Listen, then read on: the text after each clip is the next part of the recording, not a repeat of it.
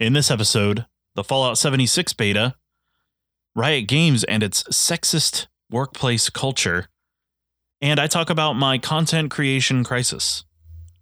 This is the Insert Coin Theater podcast. My name is Tim, and we've got a lot to cover, so let's start the show.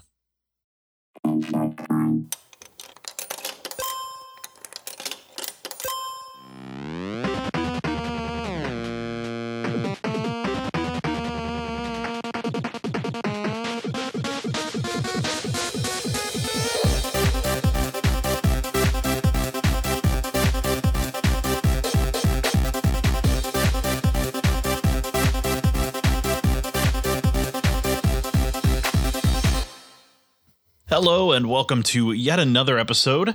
I'm glad to have you back with me, and if you are new to the show, it's great to have you. Thank you for joining me. So let's talk a little about the Fallout 76 beta. It was pretty great, I'm not going to lie. I'll just preface it with that. I had a ton of fun with it. It's not without its flaws, of course. It is a beta, and it is a Bethesda game, so you can expect there to be a hefty amount of bugs, but we'll get into that in a second. So ultimately, what's so appealing about this? And for those of you who do not know what Fallout 76 is, if you are new to what the game entails, if you're just hearing about it recently or you heard the name but you don't know anything about it and you just assume it's another Fallout title, think again. Imagine taking Fallout 4 and making it cooperative and multiplayer. Fallout 76 is a cooperative or competitive, if you wish to PvP, survival game. And that's the interesting thing is it's pretty much the survival mode from Fallout 4 ripped and put in a standalone game with multiplayer elements, which is pretty cool in its own right. And it's very exciting in that regard because if you take a look at the game itself, it's pretty solid. Playing through it in a beta form, I figured it would be a nightmare, and it really wasn't that bad. The servers seemed stable. People generally weren't too overly aggressive, and the smallish server populations of I would say I think they said 24 to 36 people ish per server made it feel like you weren't alone all the time. Now there's some problems with this, and inherently I think the biggest problems are that it doesn't seem there's to be proximity voice. So there doesn't seem to be proximity voice in any regard, meaning that when people are running around, if they're in your zone and they have voice chat on, you can hear them at the same volume if they're 300 feet away as if they were right next to you. So that's a little disconcerting because it is area-based voice, but it's not adjusted volume-wise based on the location. There's no proximity voice in that regard. So it doesn't adjust volume if they're further away and make them softer as if they were getting close. And if they're getting closer, it doesn't make them louder, much like you would expect a Doppler effect to be. So if something's really far away, it sounds different and maybe muted or quieter. And then as it gets closer, you can hear that volume increasing. So that was a bit of a bummer because that's such an immersion thing for me that I wasn't using voice because I was using Discord to talk with my teammate, my wife Reki, and it was pretty fun. And having people like pop in and you would hear their voice from everywhere was a little weird to me. I didn't enjoy that as much as I think they were hoping that you would. It's kind of a dead giveaway you're in the area. Plus, it also puts an icon over your head. And you can see that icon from anywhere when somebody is talking. So it's very much it's hard to stealth. I don't know if that's a setting, if that's something that is going to be different, but it was very much an interesting thing from a few PvP perspective. Excuse me. I'm having trouble speaking today. As always, welcome to the podcast. I think if you want to stealth and be sneaky and assassinate other players, that option isn't so good. So I think the PvP may need some work because I'm sure that I will have moments where my team and I plan on playing this with the ICT community, where our team will go around and maybe we want to, bully some people and get some junk from them or whatever. And the only way to do that is to engage in combat. And if it's obvious where you're coming from, it's very hard to plan ambushes and things like that. So that seems a little disappointing, but I didn't get into PvP too much just because Reki doesn't really PvP. So it makes it a little difficult to really like dig into that kind of experience from that perspective. However, the teamwork stuff is really good. And I know that's not a great word. The teamwork aspect of it is pretty awesome. And I really enjoyed working on quests. Yes, there are quests with Reki and getting through things. Now, keep in mind, there are no NPCs that are humans in this game. There are ghouls, which are called Scorched, and they are a faction, but they seem to be fairly sentient because they can wield certain weapons and things like that. So they're not feral, but they don't really talk to you or engage with you at all. Also, there are robots like Protectrons, iBots, all that stuff. Overall, though, it's a little barren, and I'm kind of disappointed in that it feels very barren. Like I was expecting them to do like safe zones where you couldn't kill the NPCs or whatever, or NPCs are counted as allies or something like that, and you can't hurt them.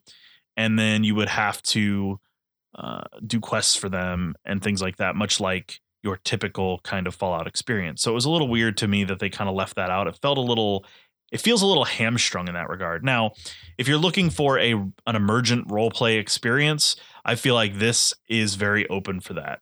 Think DayZ or 7 Days to Die, that sort of thing. I think that's pretty solid. And I think that's going to be interesting to see what comes of it. There's a lot of interesting gear to be found. There's a lot of interesting items to loot. You can build bases, and the base building isn't half bad. And let me touch on that a little bit. The base building feels like Fallout 4's, but a little bit better.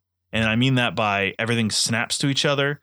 It's much easier to just get in there and build things. The interface is still a little clunky, but it feels more intuitive than it was in 4. 4 was very frustrating in a lot of ways, and I'm very glad that they kind of improved on that system a bit. So it was much needed. It was really much needed, and I'm glad they finally did that. So from that perspective, the game is good. The building is fun, and I think that's so very important for a Fallout game.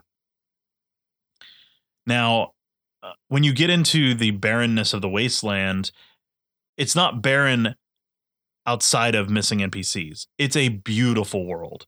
There's vivid, bright colors. It's like set in a perpetual autumn, I guess. So there's tons of beautiful color changing foliage, a nice variety of landscapes from more barren areas that were affected more harshly by the nuclear radiation. Oh, excuse me if that made a loud noise. I moved my leg and I hit the table. Sorry about that. But barren areas, forests, cityscapes, towns, there's a ton to explore and look at. And it's really impressive, and visually it's gorgeous. And I'm so very happy for that, because it needed to deliver in the visual aspect, and it did. It does in spades, and it brings the heat in that regard. So I'm very impressed with the visuals. VATS has a very interesting change to it. If you're used to the Fallout games, VATS usually slows down time and lets you target specific limbs of enemies, so that you can cripple their legs, or you can injure their arms so they can't carry their weapon anymore. That sort of thing. Well, in this case, it's actually an auto aimer. And when you use VATS, it does use your AP as normal, but it doesn't slow time, and it doesn't auto aim. So if you hit Q and you start spamming your button, it'll start shooting at them, and it shoots center mass unless you get a perk that lets you target that specifically targets limbs automatically outside of that. So it's sort of an auto aim system, which is kind of cool. And it doesn't feel bad. It actually feels to me like an improvement. I never used VATS unless I absolutely was in dire straits. I would always snipe or just point blank kill things with shotguns or SMGs or what have you. So having VATS be a little bit of an auto aim is a really nice feature.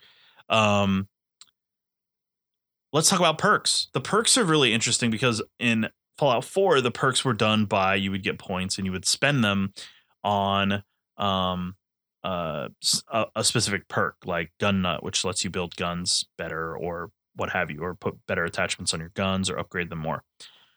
Well, in this case, you get what are called perk cards. You get packs of perk cards as you level and as you go through the wasteland, and you can get cards and stuff like that. And then when you level, you spend those on your special stats, which is your ability stats. So it's strength, perception, endurance, charisma, intelligence. What is A? Oh my gosh, agility and luck. That's your special stats. And you spend a point in there, and that enables you to put a card on that stat. So, say you have 3 points and you have a level 3 card for luck. You have 3 points in luck. You can put that level 3 card on there, or you can put 3 level 1 cards, or a level 2 and a level 1, that sort of thing. So it's a very interesting system, and that also does not feel super clunky. However, you have to equip them, and that's something they didn't really tell me. So I went through the first like 5 levels without a single perk card equipped, which was very frustrating to me because I could have been getting some really cool bonuses, like bonus experience for playing with a teammate, or better luck finding ammo or health packs, and the like. So that was a little irritating. I'll admit the tutorials are very lacking in a lot of ways, and I don't know. I just feel like they could have done a much better job explaining that. I don't know how, but I felt like it was a little clunky in that regard. Beyond all that, though, the game is really solid. We didn't encounter a ton of glitches. I mean, there were some creatures ice skate really bad. Some of them stand at T poses, but I will chalk that up to server inconsistencies and perhaps server communication issues rather than flat out bugs in the core game itself. So once the game launches and the servers settle out, that's where things will really start to shine, I think. Now, let's talk about a single player experience. So I played with Reki the whole time. I think from a single player experience, the game is not going to be that enjoyable. I'll be totally honest. I think where it's going to shine and have its strength is with friends, building bases with them, exploring, engaging in what equates to dungeon crawls, really. There's really strong monsters in certain areas that are really difficult to take down. And if you don't have like a squad of 4 or whatever, it could really make for a difficult time. So I think the game really shines when you play with friends. So if you don't know anybody getting it, you may not enjoy it too much. And it is an online only game. There is no single player component to it. You can play it by yourself online, but you cannot engage outside of that. Now, some of you may go, that's really stupid. Not really. I mean, it's a typical survival game in that regard. It's just unfortunate that it is online only. Games like 7 Days to Die let you play solo on your local or host a server for friends. But that said, they said that they will release servers in the future, which means that theoretically you may be able to have a single player experience if you want it. But it just won't be fun because, like I said, there's no NPCs that you can interact with, really.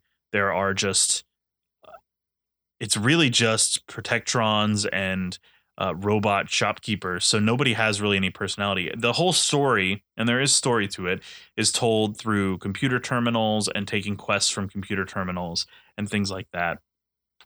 So there's not a lot going on in terms of interaction with real live or with real NPC humanoids. It's all interaction with players and robots in the game. So it's interesting in that regard, and I think that pulls a lot of questions about sustainability and how enjoyable it will be in the long run unless they can think of some cool things to add to it. Like I would love to, because apparently they have like an event system, which I engaged in a little, but I didn't really get too deep into it. So in certain areas, events will happen and pretty much everybody in that area can go participate and they'll get a reward at the end, whether it be caps or what have you, or stim packs or things like that. And you get bonuses for doing them. It's kind of like the fate system in Final Fantasy XIV if you've ever played it. The events pop up, people join in, you work together to defeat the NPC enemies, and voila, heyo presto, you've got yourself some good bonuses for it. So that's kind of cool, and it encourages teamwork and cooperation with strangers and to maybe make new friends. But it also sets up PvP traps and things like that. So that'll be really interesting to see how that evolves and how that shapes up. But I think ultimately having those events is a good middle ground for having a ton of quests because it is dynamic and randomly generated. But I think not having those NPCs is going to be a little lonesome, really. Not having human NPCs to interact with. I mean, it's weird, but it makes the world feel a lot more barren, especially if you don't see people for a while or things like that. And maybe that's what they were going for. That, I mean, to be fair, Appalachia is not a super populous area, right? You're in the mountains. There's not a ton going on, but it's still kind of eerie and a little sad in some ways that you have no one to really engage with outside of maybe real life people. And if you're playing solo, that can be really isolating and a little boring, to be honest.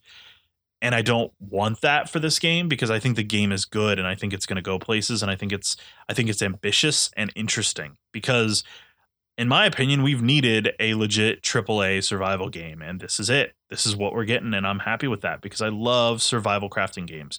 And that's what this game is. It's a survival crafting game a la 7 Days to Die, and I love 7 Days to Die, and that's made by the Fun Pimps, which is a tiny indie studio. So their ambitions are huge, but this is that sort of thing fully realized in a professional engine. And yes, it is the Fallout engine, and people have a lot of gripes about that. But so far, I'm happy with it. And let me just say, I played 7 hours straight. So it's not like I put a tiny like 2-3 hours into it. I played for 7 hours straight, and I wanted more. I needed a break after 7 hours, but I'm ready to go back into the wasteland and explore more and build more onto my base. And the base building is really cool because you can add like turrets and defenses and lights, and it's the same building from Fallout 4. So you can have generators and all that stuff. What's really nifty is you can actually save your camp's blueprint so that if you log in and your someone has a camp in the same place or in the relative vicinity of your camp, it'll actually refund your camp and you can place it as is somewhere else, which is really fascinating to me. And I think that's really cool. And you can actually move your camp whenever you want for a small amount of caps and things like that, which is kind of cool. And caps are hard to come by, which is really interesting because the vendors will sell things for caps and they are not cheap. So you got to really, there's a real challenge in finding caps or finding things worth caps worth selling. So it's pretty cool. I think the game is really solid. I think that if you are into survival crafting games, you will enjoy it immensely, especially if you have a crew of friends to play it with. So Fallout 76 looks like it's going to be a winner. That's my impressions right now. We'll see when it comes out. I think it comes out on the 14th of November. And so that is dating this podcast a little. That's 6 days from now. And my copy should be arriving in the mail hopefully around then. Okay. Now let's talk about the elephant in the room. Riot Games. For those of you who don't know who Riot Games are or what Riot Games is, they are the developers of League of Legends, probably one of the most toxic communities in gaming. League of Legends is a MOBA, which is a multiplayer online battle arena game, which is the same as like Dota, Dota 2, Heroes of the Storm, that sort of thing. And they were really big for a while. They were massive for a while before BR games really came to prominence. They kind of fell off a little bit right before BR games came in. So that being said, Riot Games is the developer, and it turns out that the toxic community of the game is mirrored internally. And that is to say, a lawsuit has been brought upon Riot Games for unfair pay, gender discrimination, and a sexually hostile workplace, which does not sound good because it's not. So, reported a little while ago, let me get the exact date for you. Kotaku, which they did a bang up job on reporting this. I got to give them props for that. But back in August, they reported that there is a culture of sexism at Riot Games. They interviewed current staffers anonymously, current staffers not anonymously, as well as ex-Riot employees anonymously and not anonymously as well. And it turns out that more opportunities were given to men. Women who were just as capable or qualified were passed over for things. Women who were doing the job that they were working towards promotion for or to were passed over for men to come in. and new people come in and take the position that they were working towards having a promotion for. Some really nasty things were said by some of the leadership at various not press conferences, excuse me, at various internal meetings and things like that. A lot of bro dude culture exists at Riot. And this article is fantastic. And if you need a reference for it, if you want to read it, it's freaking great. The article is entitled "Inside the Culture of Sexism at Riot Games" by Cecilia D'Anastasio. So be sure to check that out. It's over on Kotaku. It's really good and a really well researched, solid piece of reporting. And it pretty much spurned Riot to create a diversity and inclusion team in response to this coming out. And this bro culture is pretty rough. Many of the female staffers say it's like working at a fraternity. That's a problem, because if you want to make a good game, you need diversity. And let me explain my position on this, because this is very much opinion. So forgive me for diverting so early into my opinion on this, because we're gonna kind of pass out of this, but I've got to give you my 2 cents on this. So diversity causes you to look at your team to look at things from different perspectives. Different perspectives are not a bad thing. That's why I always encourage people to look at things from multiple angles if they can, and form an opinion from there. The same thing goes with creative arts, especially something as big as a game. If you're creating characters from an ethnicity different than yours, it's not going to hurt to have a perspective of the people of that ethnicity. For example, if you're going to put black people in your game, have some black people have input on the final result of that product, or better yet, have black people do the design work or the writing for that character. Have the perspective that means more for that character to make them realistic. The same thing goes with Asian characters, goes with gay characters, trans characters. It's not a bad thing to bring people in.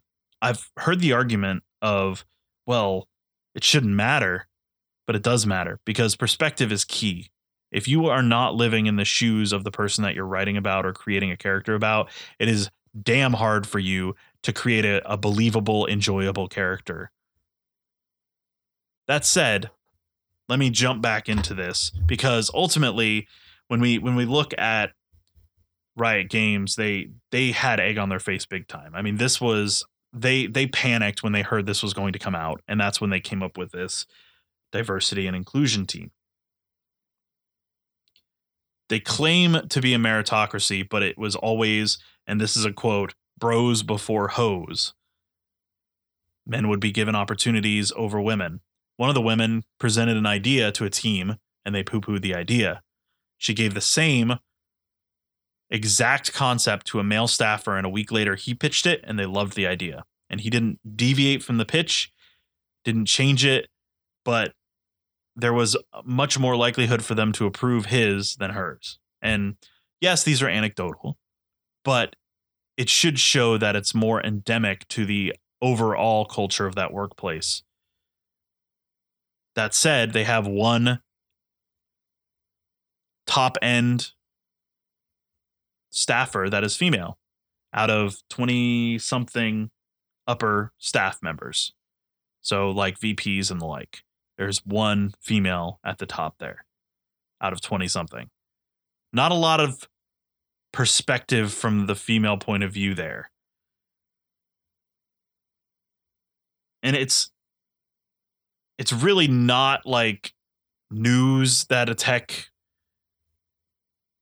company of any kind is having problems with this. And I know I'm speaking very generally, but I don't have the perspective of a woman to speak to this. I just know in my heart that it's wrong, and it feels dirty and wrong, because to me, your capability comes from within, but your perspective also matters. What you've been through, what you've experienced matters. And diversity is important, because it does not hurt to have multiple viewpoints and multiple ways of looking at things in your life. And it's it disgusts me a little that Riot has done this, because I always thought League of Legends was a toxic wasteland on the outside because of their community. And if you've never engaged with their community, they tend to be some of the most toxic and vile people you will ever engage with. Example that I've experienced as well as heard time and time again. You play a casual game, maybe unranked or what have you, and people still call you a noob, make fun of you, tell you to go kill yourself, spread horrible, vile hatred because you don't know how to play the game, or you're new to it, or you're trying to learn it, or trying to learn a new character. It's disgusting.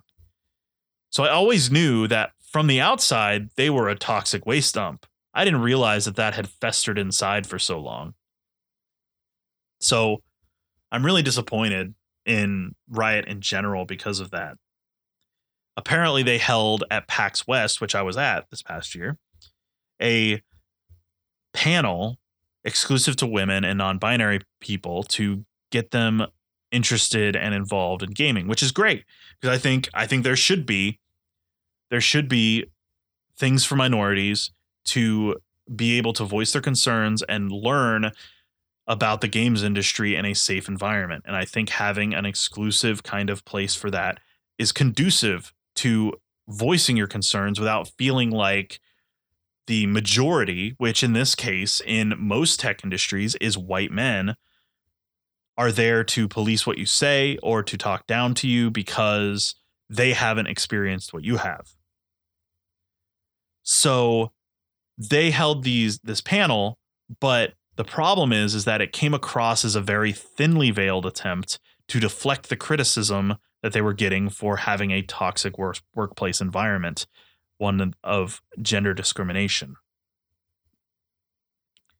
So there was a lot of people that were upset that they weren't invited, even though the panels were posted online, yada, yada. But the underlying current was that it wasn't really appreciated in general, because Riot was trying to just put lipstick on a pig, as it were, and be like, no, we're a great place to work. Look how awesome we are. It's okay. It's all fine. Everything's good. Riot's awesome for women, for non-binary folks. Come on and hang out with us. And then they do things like sending emails about how female staffers are hot enough to bang and things like that. It's pretty gross. If you read the articles, I highly recommend it. It's pretty gross. It left me feeling really disappointed, and I can tell you right now that I will be recommending that people avoid Riot Games products in the future. Not just because of the toxic culture on the outside, but because of the toxic culture on the inside. Because they really are trying really hard to make it look like they're trying, and they're not doing anything really to make a difference. And it's sad, because they had an opportunity, and it's been months. So I'm not just coming at this like this just broke. I mean, this has been news since August. And I honestly highly recommend that you let people know about this, because they released a new League of Legends, like, I guess, video or cinematic or something that people were like gushing over because of the cool character designs. Well, I think that needs to come with a caveat that Riot Games is a bunch of scumbags and a really gross company. And I think it's really important that people be made aware. So if anybody asks you, I think it's really important to give them those facts, give them that information that A, there have been many reports of sexism in their workplace. B, they said they would change, but they've not made any real efforts to change. And C, at least, okay, let me say from the surface, because I am not involved with their company. I am not a member of their staff. I cannot speak directly to it without having first-party sources. I'm not a journalist, so you'll have to take that with a grain of salt. But that said, it does not appear they're making any real efforts to change this culture. So they're being sued by a current staff member and a former staff member for, like I said, unfair pay, gender discrimination, and a sexually hostile workplace. Okay, I've said my bit. I gave you guys the info. Please form your own opinion. I apologize for getting off on a Tim tangent, but I had to, because this grosses me out. And I don't know if you feel the same way. I feel I feel gross about it, and I think it's a disgusting thing. Just my 2 cents. Riot Games, you should be ashamed of yourself. Unfortunately, they're still making more money than God, so I doubt anything's going to change anytime soon. But hopefully getting sued, and I hope that any of their wrongdoing comes to light because of this. It has a real adverse effect on their bottom line so that they will actually make changes that are meaningful and impactful to their company. It needs to happen. It really, truly does.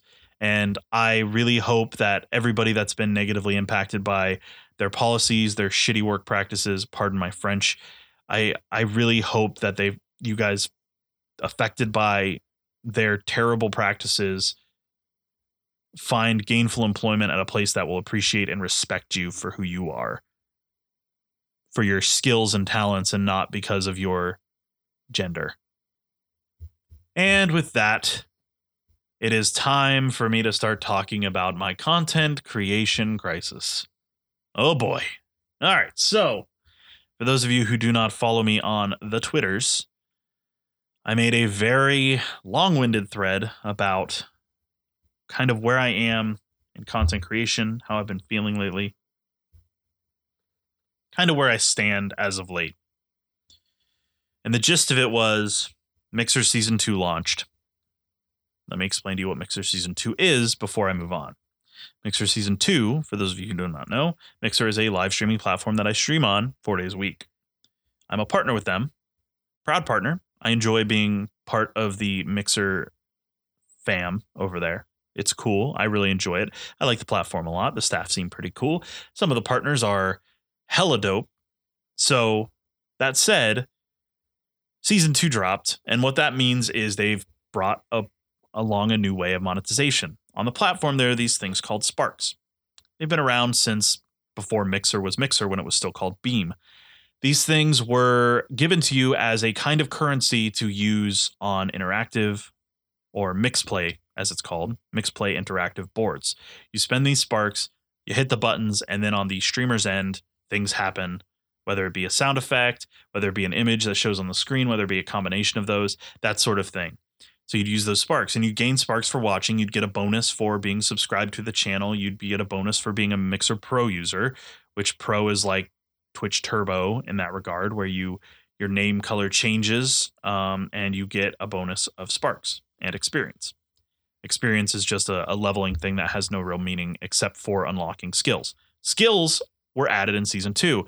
Season 2 adds a ton of really cool stuff to chat, the chat experience and the community experience. So what this does is it adds skills, and skills are, you can drop stickers in chat, which are just static images that are provided by Mixer, but they're really cool. You can spend more of that and you can make like a narwhal swim across chat. You can make a pod of ghost narwhals swim across chat.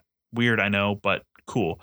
You can send a Giphy GIF, which is filtered, of course, much like Twitter's or Facebook. So you're not going to get pornographic ones or anything like that. You can do fireworks in chat. You can do a beach ball mini game, which a bunch of hands appear at the bottom of the screen, and a beach ball flies around, and everybody watching the stream engages in hitting the beach ball, and you get it going for as long as you can, and voila. So Season 2 added skills. The biggest thing that this does for partnered streamers is we get a Spark crystal or gem on our channel. And what happens is any Sparks spent using skills or using our Mixplay interactive boards go towards this crystal or gem. At certain levels of the gem, money gets given to the streamer, meaning that if you spend a bunch of Sparks, actual cash money is given to the streamer, meaning Sparks have a monetary value now. So that prefaced is Season 2 drops. One of my big things is interactive. I've put a lot of time into making a very interesting interactive. I have unique full screen interactives. You hit a button and something will happen. My face will pop up multiple times. A song will play and I'll interact with it, etc., etc. They are pretty popular, or have been in the past. People seem to really enjoy them. I take a lot of pride in those interactives.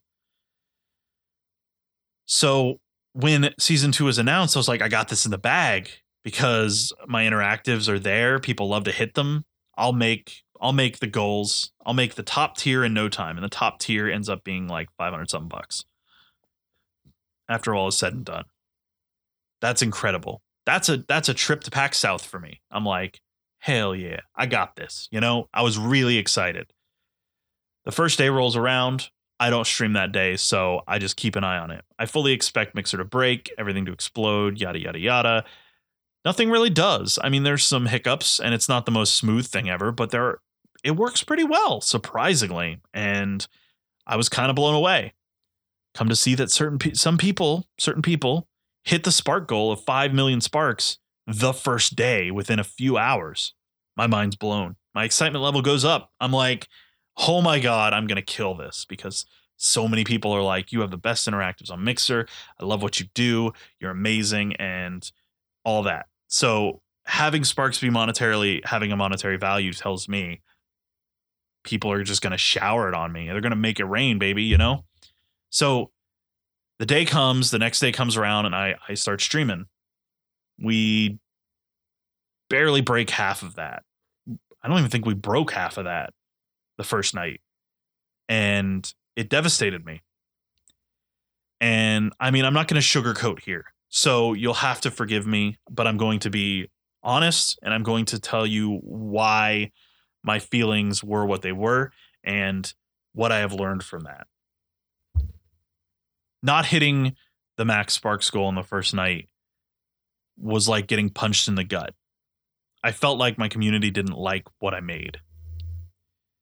My interactives were such a big part of my stream that when they didn't come in and shower the sparks on that gem and fill it up, it said to me, they don't value my interactives. My interactives don't have any real cash value to them. They don't really like them. And I honestly, I was lost. I was just totally like dumbstruck. And I blamed my community. And I'm sorry, community. I was wrong. So forgive me there because I was mad at you guys. I thought you hated me. I thought you hated my content. And I thought I wasn't good enough because I had seen some of the very same people who spent very few sparks in my stream showering sparks on other streamers as I watched on the first day that it came out. So it just felt like being stabbed in the back and betrayed. But it's not your fault. So please don't take it that way because I'm wrong. And I know that now upon reflection.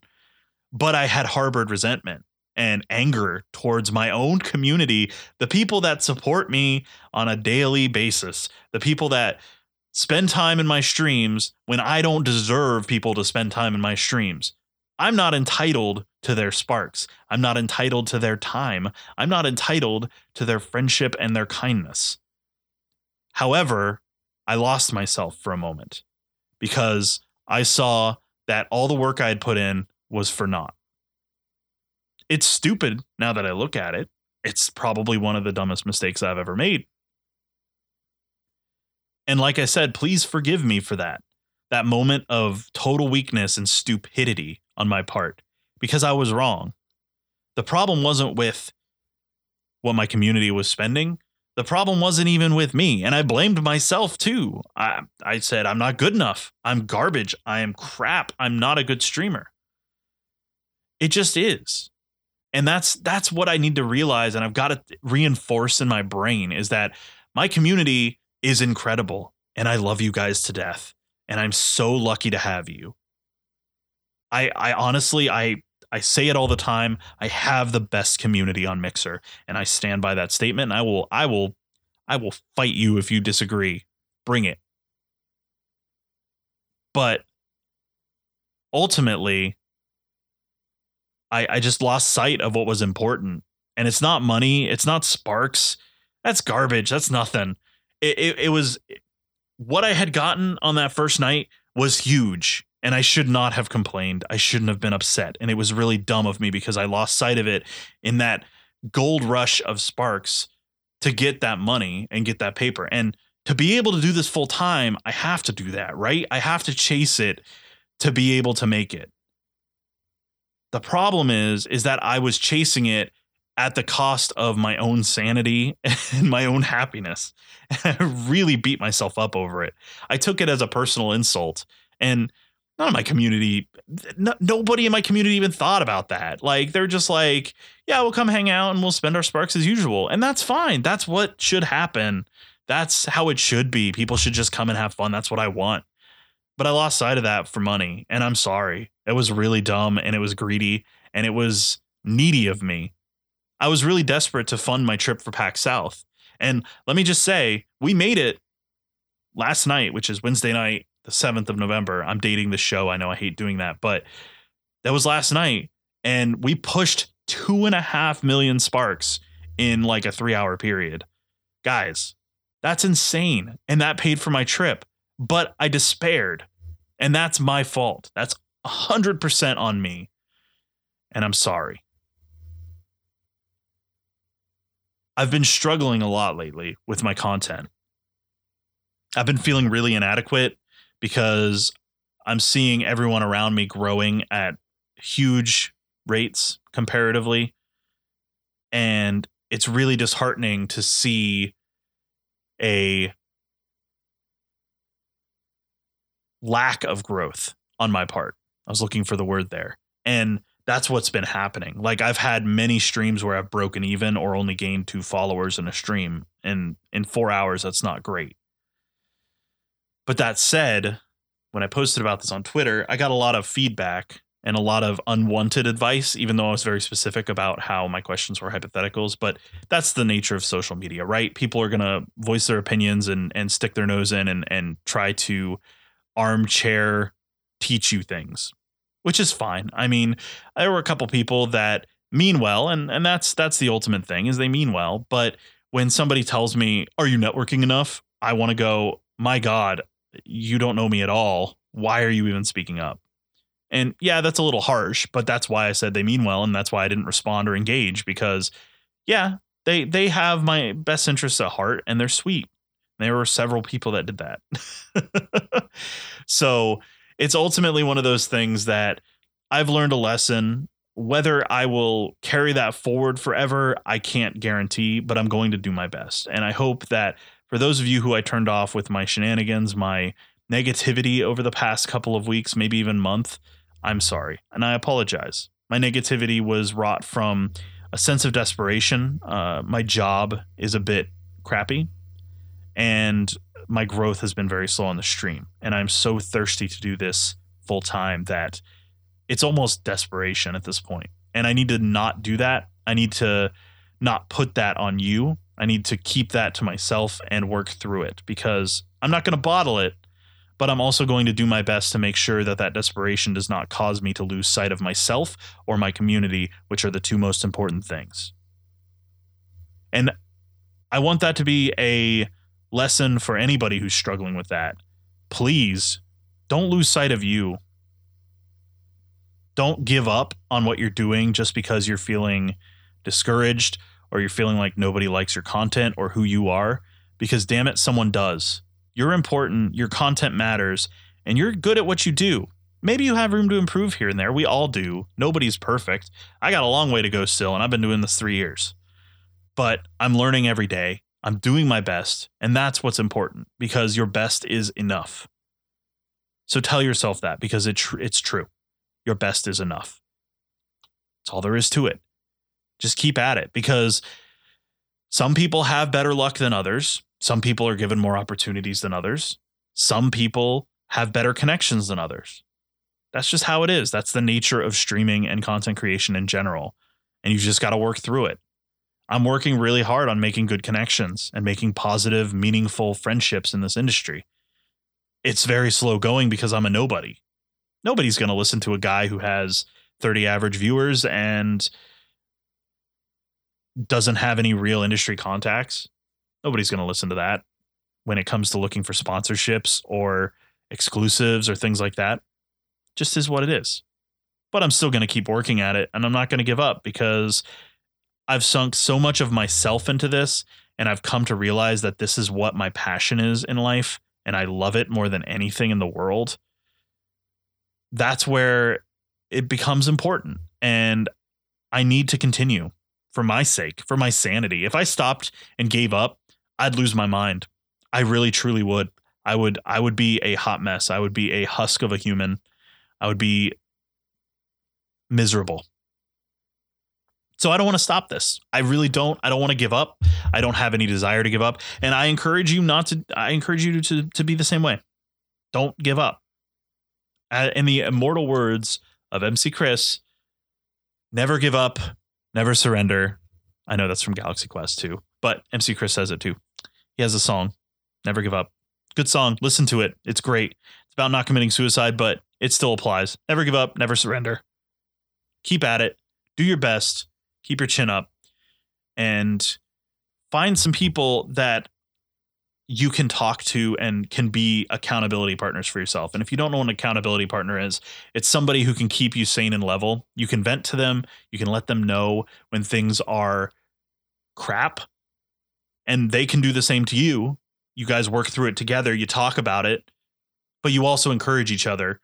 You lift each other up, and you work really hard to succeed together.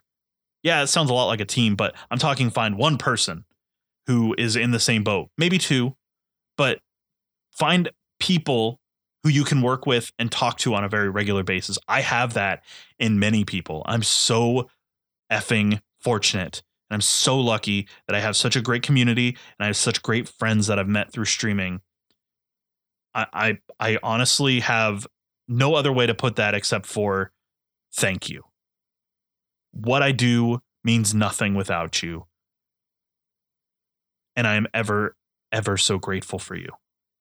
We hit 5 million sparks, which comes out to be more than $500, which pays for all of my food and drink while I'm in San Antonio for PAX South. I'm going specifically to meet community members and friends that I've made along the way, and it's going to be an amazing trip in January. I have no words that can express how much that means to me. And I really am at a loss for words for it, because I was in the first place when we hit the spark goal. And genuinely, from the bottom of my heart, it means that even if I were to get run over by a car tomorrow, you guys have made something special out of Insert Coin Theater, the podcast, the stream, and it means so much to me because you guys appreciate it that much that you've spent sparks, which you don't get a lot of sparks for how much time you spend watching streams. And you've spent those on me. You've spent your time on me. You've spent real world money on me. That means the world. I just can't thank you enough. But that's enough gushing. I think I should probably try to wrap this episode up. I've gone on long enough. We're at the 48-minute total mark for the show. So, oh boy. Let's go ahead and do the outro. But thank you. The ICT podcast is produced by me, Tim Hosey. Insert Coin Theater is more than a podcast. It's also live streams 4 days a week at mixer.com/insertcointheater. But above that, it's also a vibrant and inclusive community on Discord at discord.gg/ICT. If you'd like to support my efforts monetarily and help my content creation efforts become a full-time gig, please consider pledging on the Insert Coin Theater Patreon page at patreon.com/ICT. I'd like to give huge thanks to Andy B., our Arcade Master level supporter, and our 3 other Patreon supporters for helping keep this podcast alive and kicking. If you're unable to support monetarily, please consider leaving a 5-star review on your favorite podcasting platform. The positive reviews will help bring new listeners, and the podcast will grow in new and meaningful ways. And if you have any comments, suggestions, questions, or wish to connect with me, please visit me on Twitter at twitter.com/insertcointim, or on Mixer, Twitch, Facebook, or Instagram at InsertCoinTheater. My DMs on Discord are always open, and you can reach me there by DMing InsertCoinTheater, #6969. The ICT podcast intro and the outro song you're hearing now is created by the amazing and ever so lovely Ben Burns, also known as Abstraction. You can check out his music at abstractionmusic.com. As always, thank you for listening. I don't deserve you, and I don't deserve your patronage, but you give it willingly, and I appreciate it more than you will ever know. I'll talk to you next time.